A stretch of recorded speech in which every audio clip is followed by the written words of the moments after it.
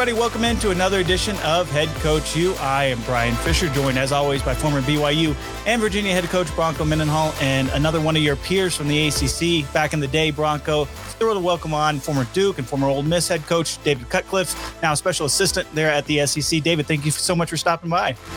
I am thrilled to see you guys and your topic, which is college football, is everything I love talking about. Well, I mean, you've been around the game for so long. What's this new role that you got going on there with the SEC, and how's Greg Sankey as a boss? I got to ask that first and foremost. He's built an incredible team. I mean, it's like everything else. The guy at the top has to surround himself with great people and winners. And Greg Sankey has done that. This is an important role anyway, and it's increasingly become more important as we see realignment and all the changes that are occurring, good or bad, for college athletics. But he's a hands-on guy. He's involved. He's just a plain worker. And again, the people. In my job, I actually have a Dwight Schrute title. If you've watched The Office ever before, I'm a special assistant to the commissioner for football relations. And really, when you say, well, what do you do? Relations is a word shortened from relationships. And so, for example, I've been on the phone this morning talking to, and Coach Mendenhall can appreciate this, to all the head operations guys at the schools. I don't bug the coaches, but I want to know if there's anything they need from me or anything I can do. And those are people that can walk in the head coach's office at any time and basically interrupt them. And then just making sure that, hey, everything good, everything okay. I go to games, I go to practices, which is sometimes a little hard when you're a coach. I go to practices, I get out on that grass, I want to go to work. And that's not what I'm there for. So interesting job. Am I making a difference? I would love to be able to find an avenue to maybe, and Coach Mendenhall and I will talk about this, toward finding some right answers where there seems to be none in where we're headed in college football. Well, that's so much there as I listen to you talk about Greg Sankey and the team that he's built, and contrasting that to the teams you've led of 125 young men. And now you find yourself part of a team of a different type of team. I'm wondering if you could just, your first impressions of comparing and contrasting, just because the world of college football is so unique, and being a head football coach is so unique, and the Power 5 level is so unique. And now you find yourself part of a different kind of team. I'm just wondering maybe what similarities, if any, and maybe what differences and what thoughts you've had. It's interesting. I think I've brought a little bit. They've never had a coach in a role here. I brought a little bit of that team. Some of my coworkers, particularly the young ones, a little motivation, a little energy, a little look at, what's happening in the world of athletics, no matter what the sport is, and helping them understand a coach's challenges, but build a little camaraderie here in the building. I got some guys that I get with, and we go for some brisk walks. Don't just sit at a desk all day long. Good gosh, and you got to get outside, and there's a healing power to Mother Nature. We all know that. Mm-hmm. And we're right across from the protective stadium where the USFL plays, UAB plays. Every now and then I go over there and I get some stadium steps in, man. Come on, And so that part of it's similar. I think the biggest thing for me, Coach, that's been the most rewarding is that I have now 14, soon to be 16 schools that I go visit. And first place I go when I go in there is the equipment room. When you go to the equipment room, you're going to be near the locker room. You're also going to know what the pulse of a program is by being in the equipment room. I go to the training room. I talk to the trainers. I go to the video center, talk to those folks. I bump into players everywhere before I even ever worry about getting to a coach. There's a pulse to all of that in a football program. And so instead of having one equipment room, I got 14 of them. And I've really tried to develop relationships. Instead of one operations person, 14 of them. And not that I have much to do with the players, but, I'm going to interact with them some, and that gives me a little bit of a fix, because the reason that I got into coaching wasn't to make a difference in the game itself. It was to try to help young people better their outcome. It was to try to help young people push through problems in all the parts of living off the field. And so I've had young men that, that have known who I was come up and start wanting to have good conversation. I'll give you an example. My first spring of doing this, I went to Alabama, and Bryce Young immediately wanted to, sit down and talk. And I was just blown away by his maturity and what questions he was asking. And so I, Bronco, it is a little bit of a fix that way for those of us that, that's what we did every day of our lives, it seemed like, right? Yeah, there's so much that I just heard you talk about. The camaraderie was a word that jumped out early on, and a head coach and his staff and his team and all of the different parts. There's a very unique and galvanizing camaraderie that comes through doing hard things, and that to me is something that I'm sure that there might be, you find yourself looking for that at more of a depth. You might find yourself missing it, or maybe you're recreating it. I'm wondering just if you could expound on the camaraderie part for a minute. Yeah, I miss it because it's not as intimate. I know that's a funny word, a choice of words, but a football office becomes an intimate place, a building. You're there so much of the time. It is truly family. I have a thread of guys that I've worked with.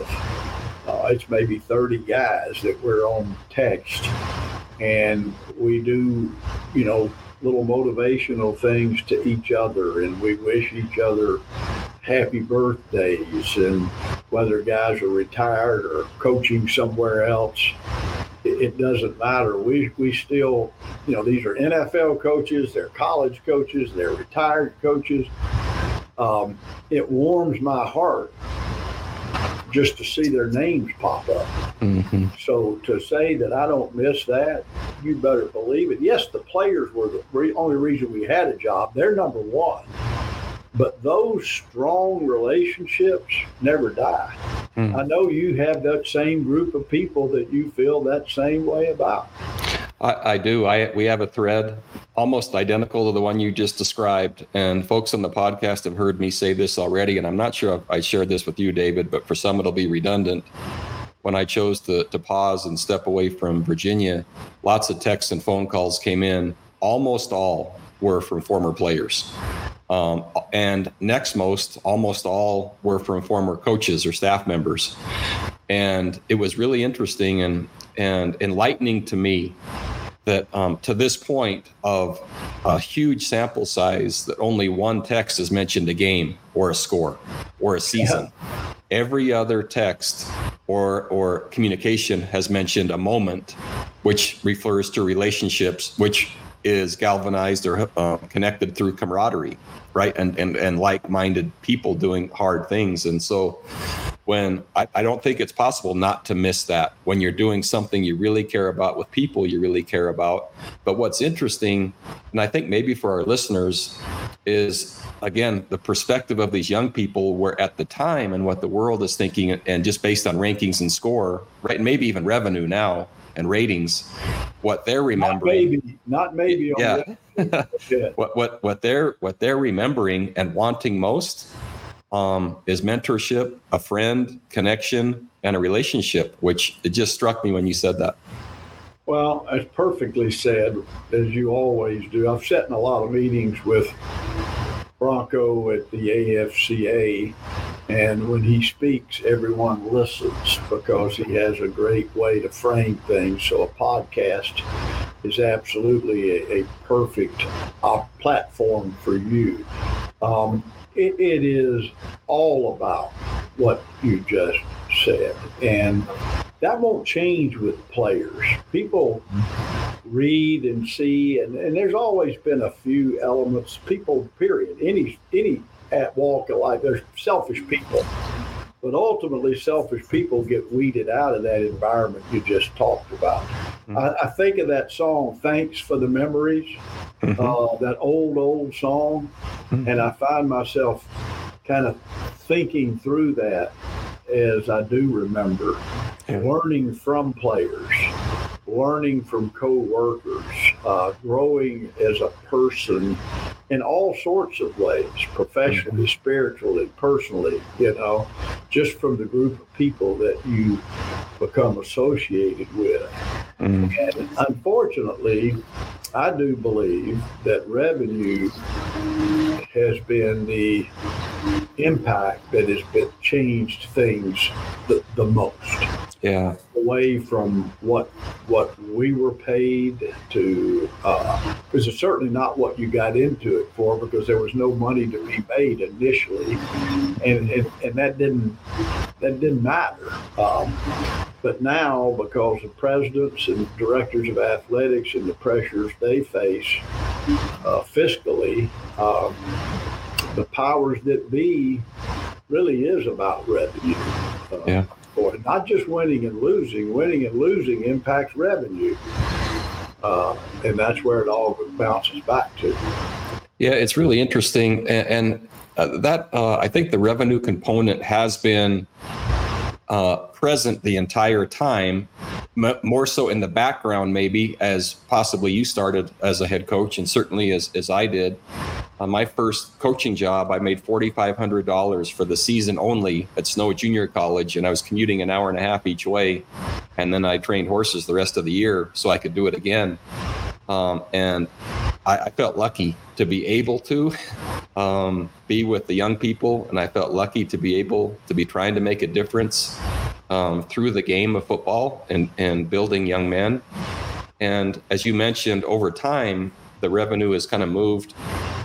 Maybe it's been present the whole time, but I think it's clearly now front and center and paramount. And the motive, quite frankly, for a while, right? Head coaches moving from job to job, right? More opportunity, more money. Certainly assistant coaches moving job to job. Now players, right? That's possible for them. And most of the time when they transfer, and I don't know the percentage, but they're moving school to school, mostly for more opportunity, and maybe some now for money. And now schools moving from one coast to the other, quite frankly, for more opportunity, more money. So the same motive kind of is woven through there. And what I always appreciated about Coach Cutcliffe was the wisdom and the perspective of applying what's good for young people, regardless of the context and what was happening throughout the game. And so I just listened to you talk about showing up to 13 different locker rooms and equipment rooms and training rooms, etc. I'm wondering, when you arrive at the different schools that you're visiting, how much the players do you think are similar school to school, right? And comparing them to your players at Duke and Ole Miss, and how much are they the same? Are they more the same than different? I guess is the first thing I would say. And then maybe as a follow-up, can you sense the culture, really a distinct culture in different programs as you go from one to the other? Yeah, that's a great question. And it would be one that a football coach would wonder. They're different. The Southeastern Conference has an upper tier, a middle tier, and a lower tier, like most conferences do. That doesn't mean there are bad cultures in a lower tier. Some of the better cultures I see come from that because, quite frankly, depending upon where you are, are, you better create the greatest culture if you're going to have a chance to win on a daily basis. The pressures are a little different in different places. I enjoy players are pretty similar, to be real honest with you. They're young people. I have found in my long coaching career that let's just use 18 to 22. Of course, you can't do that quite at BYU. You better go to 25 or 26, David. Yeah, but 18 to 22, 23, the same problems exist for them. The same dreams exist. And I try to remind young coaches, and I like to spend time and talk with young coaches as I do this travel through the league, that remind them of why you're doing this. And one of the terms I use, and y'all may have heard this, is the origin of the word coach.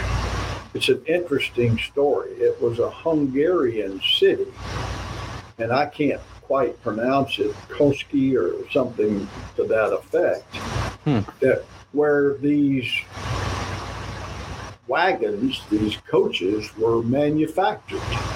Okay, and they had wheels and they were pulled by horses. And as this word became English, it was first used in the context of exactly that. People got into a coach to be carried from where they were to a desired destination. As that title transitioned to someone working with someone else, quite simply, your job is to take young people from where they are to that desired destination. That's what we can't lose. And so you can't give into just the pressures of only winning and losing. You can't give in to you getting frustrated how what you perceive as poor play is reflecting on you. It's not about you as a coach. If you're any kind of servant leader, it's about those around you. So that's probably the most fulfilling thing that I do is talk to assistant coaches, young coaches. They seek help. They ask. I get texted a lot from these guys. You got 10 minutes. I just want to visit with you. That I feel like is making a bigger difference than maybe I could make, whether it's name, image, and likeness or the coach's calendar. I try to address that, the transfer portal, ways we can, it's not ever going to be what it was, but it doesn't have to stay the way it is. And the perspective I use is why I like to go to the younger coaches and players, is that everybody's talking about, well, the coaches are having to work. Come on, man, they're compensated beyond imagination. I'm not worried about our coaches and how hard they work. I'm worried what it's doing to our student athletes. I'm worried what it's doing to the people in the equipment room that are not paid big money. What are we doing? And so I do remind ADs of this. I've talked to a lot of our ADs that they've never experienced football from the inside out. I tell them, they go to the equipment room in camp in August. Report when they do, stay all day with them, do what they do, wash the clothes, put them back out, and then you'll meet and see more people in a different light in your football program than you ever will sitting in your office. Whether any of them have taken that advice or not, I don't know. But these things, as they change, don't have to change the value system, Bronco. It don't. There's nobody making a new set of rules. Winning has always been important. Coach Bryant talked about, he would only talk about winning as a value.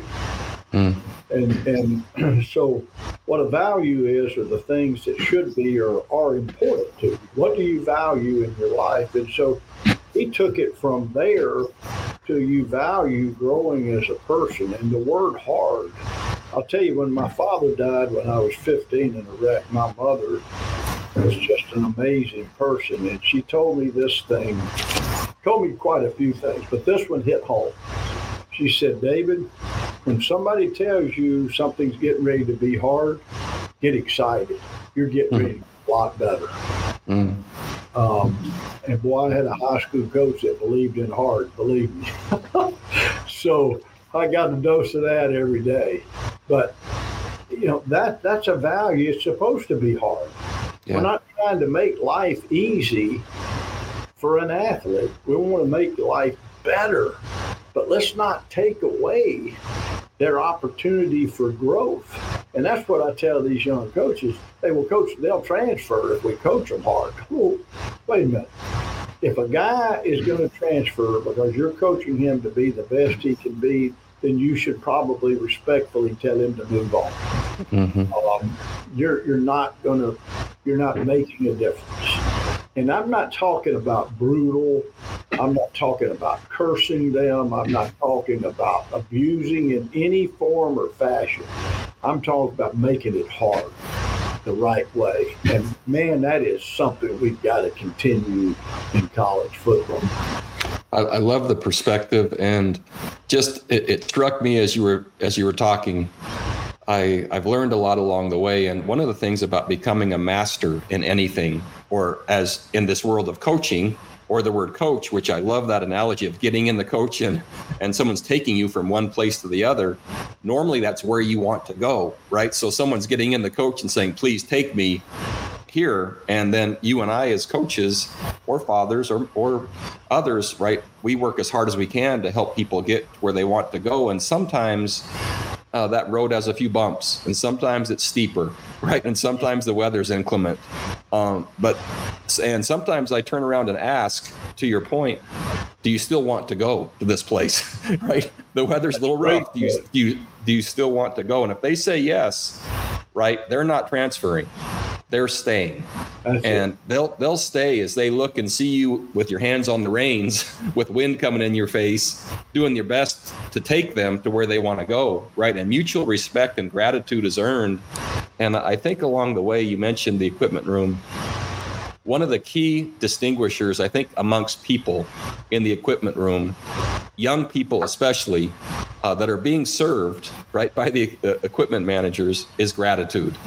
Yeah. And I like to just occasionally be anonymous and be in the equipment room without being seen, just around the corner and just kind of watching without knowing anyone I'm watching, and just to see who says thank you, right? And who picks something up off the floor, or if they throw their laundry and it misses the hole, the chute it's supposed to go in, right? Do they expect someone else to go pick that up, or do they actually go over, pick that up, and maybe grab someone else's and put it in also? And I think maybe that's what you're referring to, of the values don't need to change, even if possibly some of the external environment is changing. You and I should have coached together.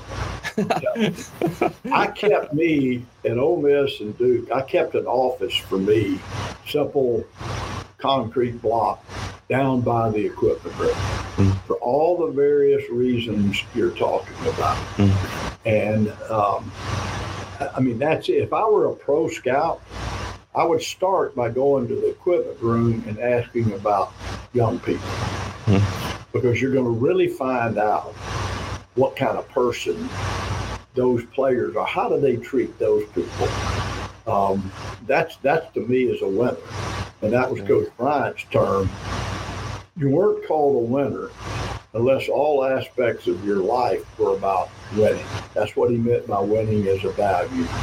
So, that's it. And the locker room's the same way. I made sure our guys had to take care of their own locker room from a custodial standpoint, because if you're not willing to keep your space neat and keep it clean, there's something wrong with you. Yeah. You're not a solid member of the organization. Now, I understand at the end, some of that's wearing off a little bit. And that makes me want to, it makes me sad. Yeah. What are you doing at home? It's the make your own bed, that's, and our guys did a great job of it. And our leaders would go around and make sure that everybody left the locker room, because they knew at some point, after we were a morning practice team, that I was going to walk through there. And then I have my Alabama background. A lame dog is a three-legged dog. You didn't take it to the vet. You had a bad leg, you cut it off. So lame dogs were three-legged bear crawls. And the only time we would ever do them were 2 times. Penalty in the kicking game or the dirty locker room. If you had that, those Duke football players were going to do lame dogs. They didn't like lame dogs. So there's just I think for the intentional coach, and we're going to talk about the pressures on outcome in a second, because those are real, and wow, do they have an amazing effect on a coach and their day. And so I think the friction point is the outcome-based orientation, the revenue generated, the popularity, the ratings, everything else that comes with that. And then intentionally working harder to keep these other values in place, things you believe in as a leader. And not much value, I think, and is being placed on, or maybe not, I can't say that, maybe not as much attention is being given to the character development versus the revenue development. Not much is being, attention is given to maybe the moral compass of society and young people versus the CFP, right? And who's in that. And so, again, I'm not saying one in place of the other. I'm promoting and really looking for a way for both those things to happen at the same time. And as we talk about the pressure, and so many years, it's number one for our listeners, it's hard to be a head football coach, especially a successful one, and especially as long as Coach Cutcliffe was. I mean, that's a difficult thing to do and maintain your moral compass the entire time, right? That's an amazing thing, which is why David is a friend of mine, and I just value what he has to say. I'm wondering if you could explain to our listeners what that pressure feels like, maybe what a week is like after a loss, or what it's like until you win again, or just maybe how you handled the very, very highs and maybe the very lows, and just how you kind of remain grounded through this whole journey that you were on. Well, the first thing I'm going to tell you is something I've said to many people, and I feel deeply about this. This helped me keep myself balanced. It helped me never waver, is that I go to the deathbed. And unfortunately, in 2003, after that, we had a great year. 2004, tough year. And then I had open heart surgery and complications. And I had one of those moments they talk about, that my blood pressure was dropping and all these people flying in there, and you don't know what's happening, but it's just weird. I'm just going to tell you. So, but on our deathbed, let's call it that, and we're a coach, and I've got more championship rings than I've got fingers, thank the good Lord. But you're not going to be going on that deathbed, Lord, look, here they are, let me in. Look at all these championship rings. If you work with young people and you disserve them, then what's the term? You would rather have a rock, a stone tethered around your neck and thrown into the deep ocean? Millstone. You're going to be held accountable for what you did with young people to serve their well-being and their better life, period. So I started with that, but here's what happens. Let's just go to Sunday morning, and you've had a late Saturday night game. You finally fall asleep, and then you got to wake up and go do a television show, okay, about the game. And your eyes pop open, and always it's like, did that really happen? Oh my gosh. Oh, we fumbled 3 times. And you get up out of bed, you shower, You put on your clothes, you go to that studio or wherever you're shooting the show, and you look at these clips, and you try not to make excuses, and you're certainly not going to put blame on a player. You accept the responsibility for everything that occurred out there. And then you go to church. I would always go to church after that. I didn't bring our coaches in on Sunday till 1 o'clock because I encouraged them to go to church. And then we would come in, and now you're going to look at the film together. And you just sigh, you can't hardly catch your breath. And then we saw our players on Sunday evening. We had to give them Monday off because of class load and getting their week ready academically. And then it's all about, delivering the right message, and you don't know. And so the stress of actually just losing is more focused forward. You're not living it from, God, that was awful Saturday night. Suddenly you're living it as how is Sunday going to affect Tuesday's practice? Where are our injuries? Sometimes injuries are injuries that people play with.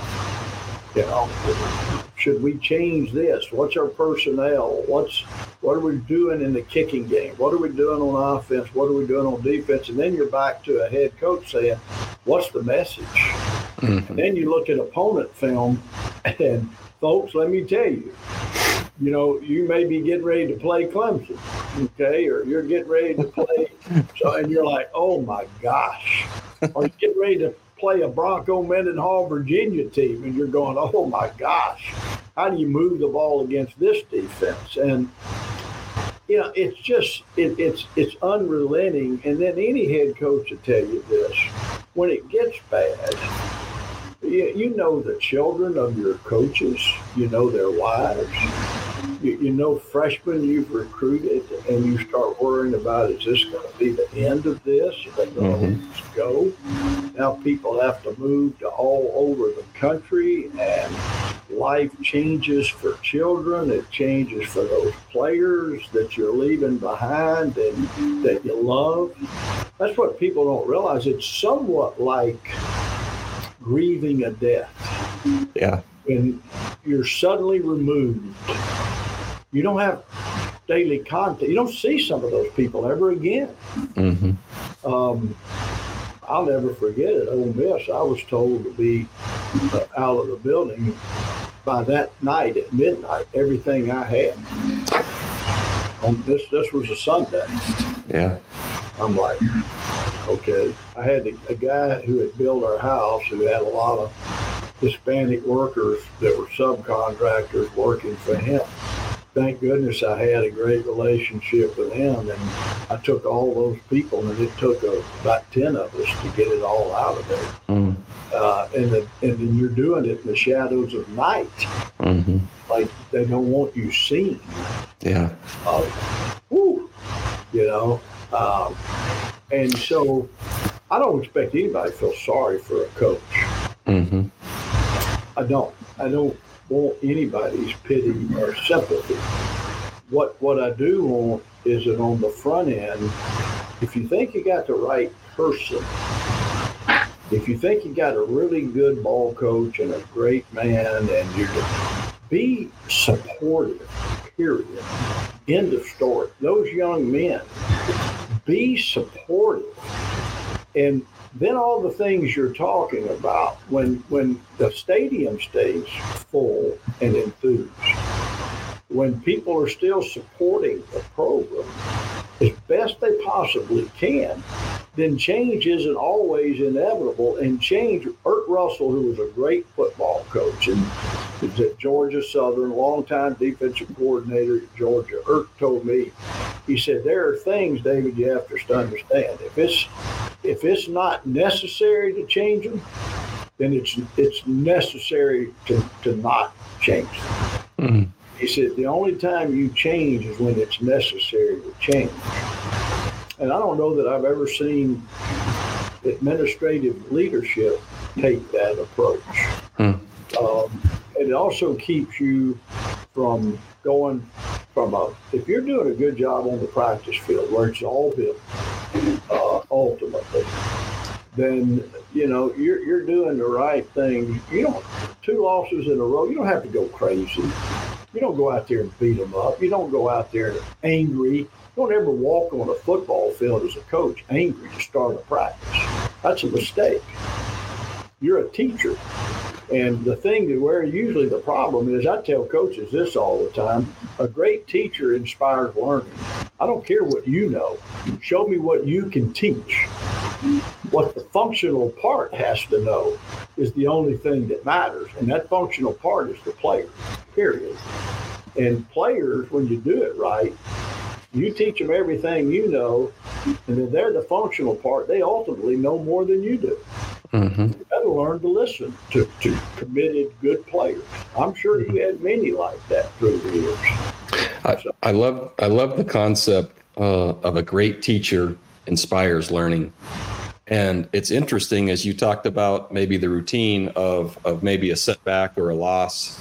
It was interesting to me that as a coach, as you said, most of my thoughts were the messaging and the response to moving forward and to looking forward and to applying things that we learned from, the feedback that maybe didn't go well, and moving on with a positive, optimistic, and confident demeanor for the head coach, as you described, between the Sunday morning press conference or the Sunday morning TV show, and then the Monday press conference, and then maybe the Tuesday night radio show, and then maybe the Wednesday night print session after practice, and then maybe the Thursday night. That could be maybe the television or the production crew would be Friday. But anyway, the majority of the questions after a game or the next game were about the last game. Yes. And so the head coach has a very unique job while he's trying to move his team forward and apply things for the next opponent and to build resiliency and optimism and unity and hope within a team. At that same time, the outside world, quite frankly, because it sells, right? And stories, the most popular stories are on the margins, right? The really low or the really high. Yep. And so the industry basically is milking every bit of the other from the last game while you're really working toward the front. And so I found in that, back to your point of a great teacher inspires learning, the players and everyone around is smart. And if they can see a coach that's being drawn and kept from moving forward while he's helping them move forward, there is trust and credibility that's earned along the way. And there's a valuable lesson, because life for them as they're traveling, there are plenty of people that will try to keep them as they remembered them how they were. And that was a long time ago, and they've moved forward. And I think one of the things for us as leaders and coaches is to help people move forward, know they can change. We expect them to change. We give them the opportunity to change, and we're hopeful that they can. And so as you're now in this role, talking to, so many different programs, and they're feeling that your influence from the equipment room to the training room to assistant coaches to DFOs to head coaches, I'm wondering, and maybe we close with this, where do you see college football going, and what advice would you give to coaches that are getting in, and maybe with what motive? So maybe if you could describe maybe the context of you see the direction, and then if you're saying, man, you want to be a college football coach, I would advise you, and I would love you to hear what you'd have to say that way. Well, here's what I would tell coaches getting in, coaches currently in it.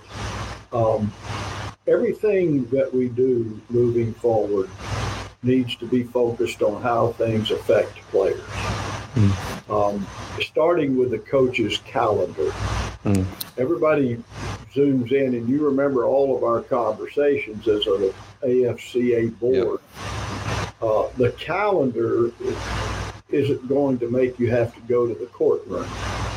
What people don't realize is how much of name, image, and likeness and portal is all about staying out of those legal issues. Mm-hmm. If we can take our calendar and commit it to what's best for our student athletes and focus on the calendar, we have a chance moving forward to better the position we're in now as far as going out and signing a player, bringing them to that desired destination, and letting them graduate from that institution having a great experience on and off the field.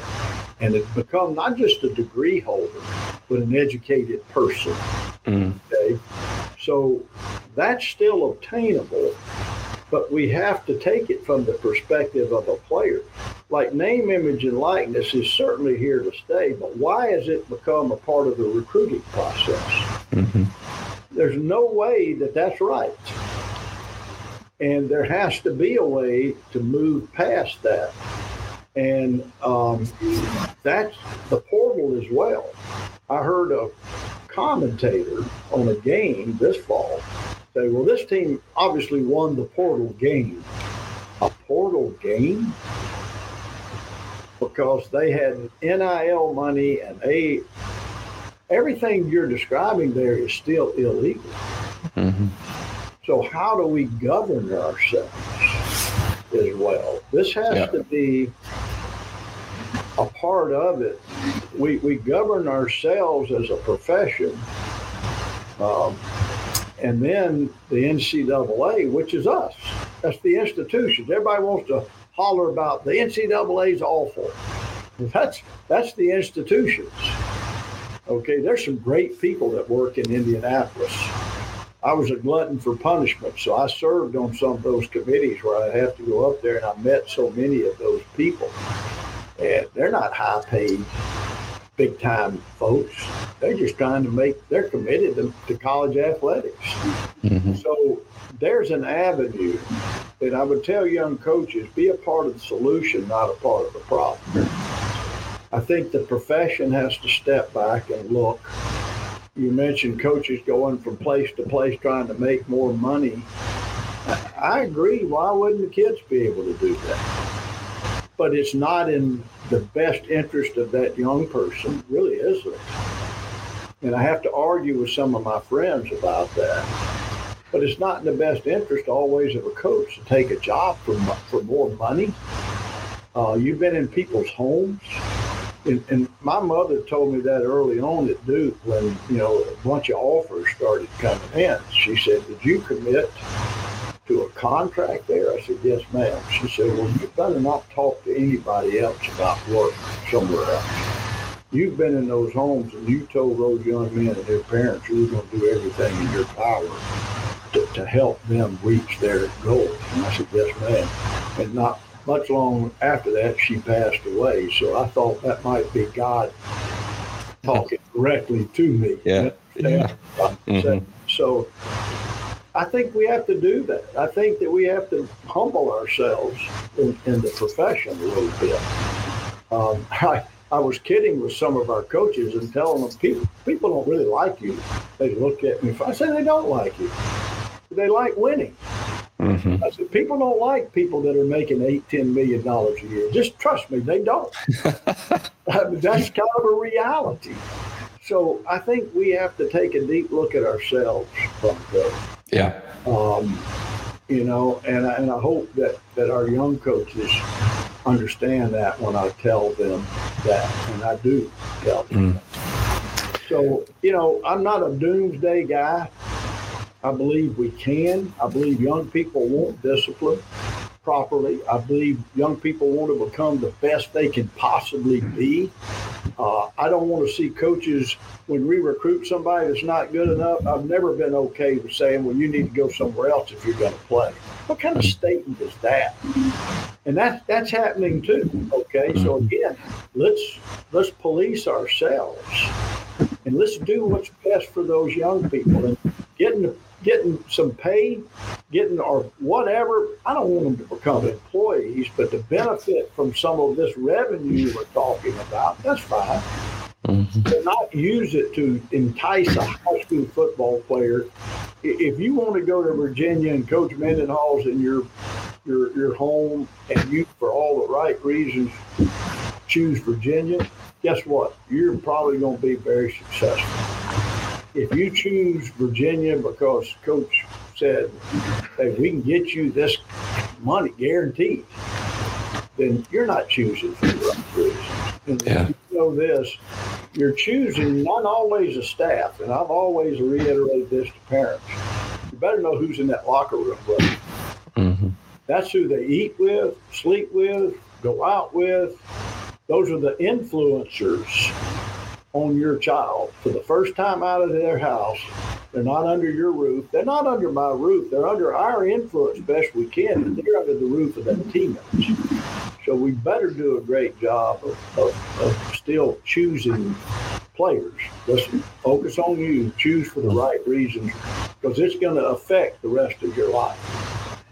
That's my goal. I love the wisdom. I love the perspective. And for our listeners, the principle-based leadership and the servant orientation of trying to help young people is just refreshing to hear. And the position you have is certainly a wider lens. And while it's not only at Duke, or while it's not only at Ole Miss, as you mentioned, there's 13 programs. Eventually there'll be 16. And you have a chance to influence leaders. And I'm really thankful that you're in that position to be able to help that happen as college football and leaders navigate this new landscape. And so, David, it's good to see you, number one, really to you. And I just appreciate your time being with us today. So thank you very much. Well, I appreciate you more than you know. And I miss the camaraderie of not only our own staff, but our head coaches and the respect we built for each other. And Brian, appreciate you and what you're doing. This is important work, and keep it up, guys. And if I can help later on down the road, let me know. Great, Brian, over to you. Oh, we certainly appreciate the time, David, and we'll have to hit stop here, and you can tell us all the stories about some of those SEC coaches that you have to deal with on a daily basis. Or, I will say that who's more annoying for you to deal with? Some of your SEC coaches, or maybe Peyton and Eli calling you up and trying to get you to do something? Peyton and Eli pick on me. There you go. The coaches don't pick on me. Peyton and Eli pick on me all the time, and so I got thick skin. I can handle it, and but I will let them know one day I'm going to pull the biggest practical joke in history on them. I hadn't figured it out. I'm close, but I'm going to get them back. Trust me. That's great. I completely understand that I totally get it, and we will hopefully have the cameras rolling when that prank ends up happening. But for Bronco Mendenhall and for David Cutcliffe, I am Brian Fisher. Thank you so much for tuning in here for Head Coach U. We'll catch you again next week.